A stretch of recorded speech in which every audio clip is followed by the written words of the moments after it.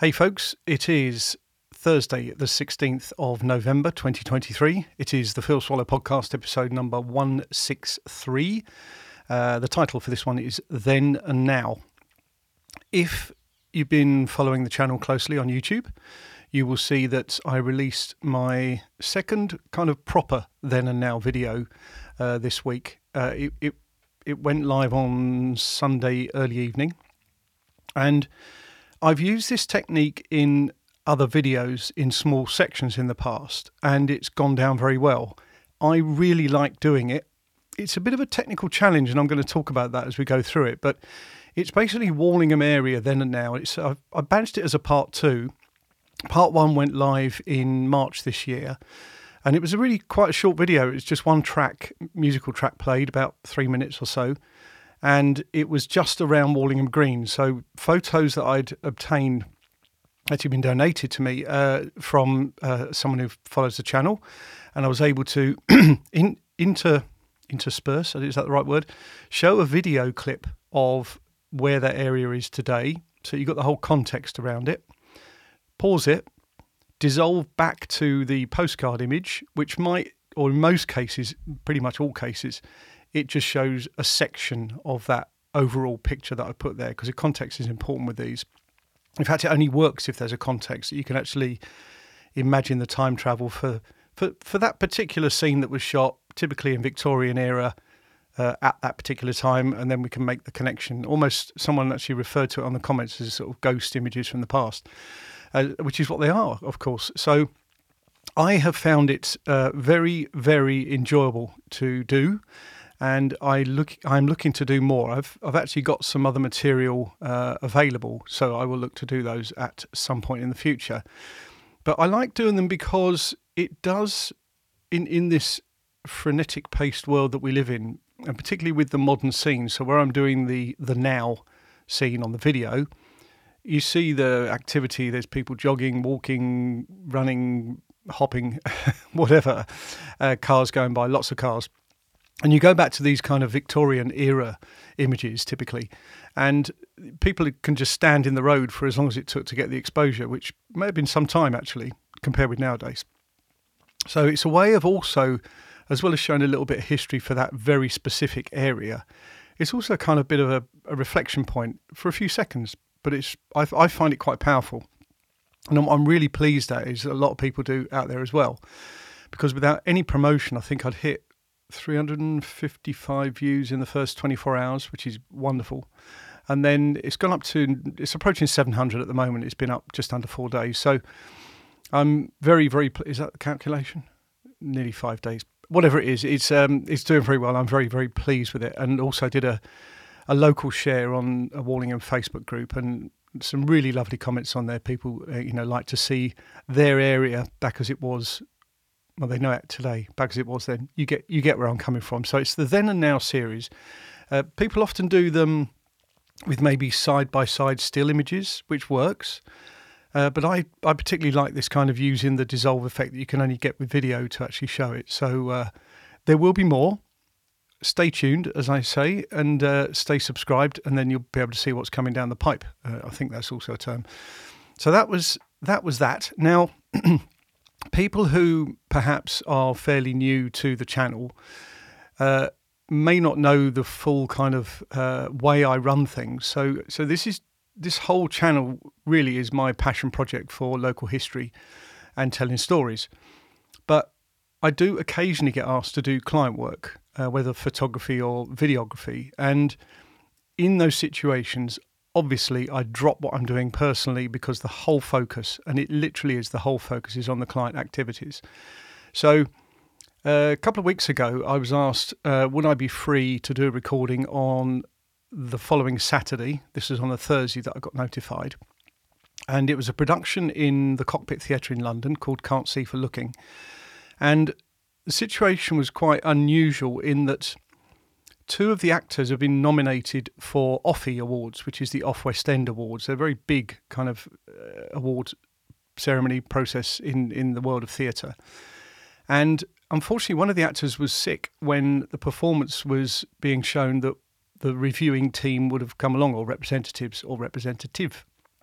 So they said they didn't have diary time to come back and see the following performances, which would have been on the Friday and Saturday of this couple of weeks ago. And if they could get it filmed, sent over, they would then review it that way. So I knew someone who was involved in the press and production stuff for that and other production companies. And they said, would you be able to do it? So I did. I wanted to help them.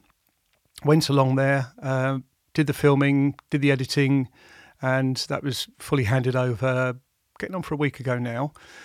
So it's just nice to be able to do that. I wanted to help people. I wanted to give them what I could do at very short notice to try and get my head around the production, which was very, very good. It's about modern slavery. It tells a very, very good story and highlights what goes on. It's really quite powerful, actually. They'd run in Oxford at the old Fire Station Theatre and then in London, and that was the end of the run. Don't know whether it will come back in the future. Sometimes these productions do. They go onto literally a bigger stage. So we shall see. But can't see for looking. So it's not available publicly. It was about a kind of closed sharing. I'm sure the actors themselves will get to see it at some point.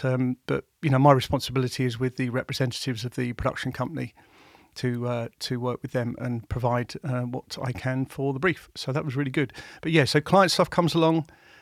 I've got my own schedule, which is not rigid. It's a desired schedule for how frequently I like to upload videos. But in this situation, it was drop everything, work for the client. That's what they're paying you to do. That's what you do. It's an obvious one, but I wanted to make that clear. So that was that. And I have, in between this rather changeable weather, is the most respectful way I can describe it. I think we've lost some weather warnings for a little while now, but it is changeable. So I did get out and do a walk and talk for Woldingham. So I've recorded that and I'm editing that at the moment. And that was based on a Surrey County Council trail that they put together. I added a little bit into it because I felt they missed... it's quite warm here, just had a shower. Yes, it's a trail that they put together for the council. And I added a bit because I wanted to make sure it got the full coverage of what I saw as Woldingham itself. If you know Woldingham, that might mean something when it comes along. But it's my usual style. I'm walking, I'm talking, we've managed to get some nice autumn colours. So I look forward to getting that out. It's difficult. It's probably within the next week or so. I'm going to say week to 10 days. And the reason for that is that I'm planning to do my annual Croydon revisit. So this is where I did the first one in 2020 in November, and I've done each November since. So this will be the fourth. And I'm going to do it actually kind of walk and talk style this time. I've normally done it with either following a trail or just kind of random. The first one was very rough and ready. I didn't even plan it in 2020, but it's had loads of views, thousands. So people got an interest in Croydon. It's a huge town, but it's struggling. So this is a way of walking a good section of the core part of Croydon and then putting that to video. So that's going to be a priority to edit, to get it out there, following on from that series, just to make sure that barring any other things in real life that come along, I can still get that video live. So that's the priority. And Woldingham will probably follow shortly thereafter. In between that, of course, I'm always working on the next thing. So I had, through the recent radio show that I did, an introduction to a story about a pilot who lost his life after crash landing effectively. His parachute didn't open fully, he landed in a garden in Selsdon. I'm going to tell his story. Now, that's pilot Glendon Booth, and fascinating story about how this poor young pilot lost his life, but he'd been very successful prior to that, and this is how it worked in the Battle of Britain. But I've managed to get a lot more detail about that, and apparently this is one of those, I keep saying apparently, this is one of those stories where people get the information wrong. They said that his parachute was alight when he came down out of his plane that was shot down, came down in Kingswood. And it wasn't, and that's been confirmed. And I had a brilliant conversation with an aviation archaeologist a week ago, and we spoke about that and other sites. And honestly, this guy's knowledge from his head was incredible. But he was basically telling me how literally every book that comes out gets this information wrong.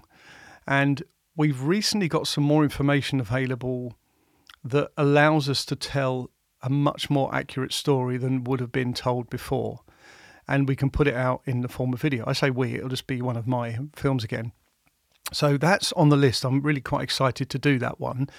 Still want to do some more research, still got to do some more prepping, but that will happen at some point in the future. And the other one that I did, or I'm planning to do, I had a meeting with this lady, very special lady. I'm not going to reveal too much more, but I'm doing some follow-up work to film an interview with her soon. And all being well, that'll be all up on the YouTube channel this side of Christmas, hopefully. That's the plan. So, yes, the whole kind of the research, the parallel research that I do is kind of expanding. I have to control my bandwidth because I still have to fit in kind of real life stuff. Sue and I like to go out socially. We love to see the grandchildren and look after mum and various things. So errands, fetching and carrying, all that sort of stuff.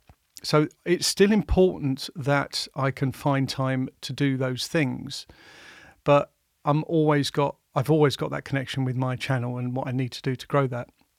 And actually this week I booked, I think it's awaiting to be confirmed, but it's likely to happen, hopefully, another talk. So we are at mid-November 2023. And at this point, I've already got 4 local history talks to do in 2024, which I'm quite pleased about because I've not advertised these. This is word of mouth getting around. I'll be doing the 3rd of Jan at the Bournemouth Society. Looking forward to that. Oh, and also, this is the other thing which I've not even put on my notes, but I'll add it in as an additional ad-lib almost. So when I did the radio show, there was reference to a guy called Richard Pacitti, who was a Croydon guy, born and bred, and he was in a band with Griff, who runs the radio show. And we met up for a coffee last week, Richard and I. We'd confirmed prior to that there is a family connection. It's not a blood family connection. It's not a DNA connection. It's through marriage. So his side of the family marrying into my side of the family effectively, but a couple of generations up. And fascinating. We went through all the details that we'd done in research on 2 different sides and compared notes and had a lovely chat, lovely coffee. So we're going to meet up again, hopefully get some lunch before Christmas and see if we can continue the tale. But Richard also has a lot of interest in the similar things that I'm interested in and that I cover on channels like this. So I think he said he's going to come along to the talk that I'm doing at the Bournemouth Society in January, which is great fun. So really looking forward to that. So yeah, it's quite a short episode this week, a bit of a catch up in between, releasing what I do best, if you like, which is the videos. That wasn't how I meant it to come out, but it's what I enjoy most. It's what I feel that my channel is about. It's where I put the research into what I find out into a story in the videos. Plus also I now talk about them when I go to local history talks. It's great, all good fun. Wouldn't have it any other way. The other thing, what happened? I played golf yesterday and I lost narrowly. Mate played really well. And yeah, it was good fun though to get out. And of course we had rain before that. Not of course, but we had rain before that. Beautiful sunny day yesterday, rain today. That's it. The British weather. So I'm going to end it there. Thank you very much for listening, following the channel. Really appreciate it. Look after yourselves and I'll speak to you and see you on the video option in the next one.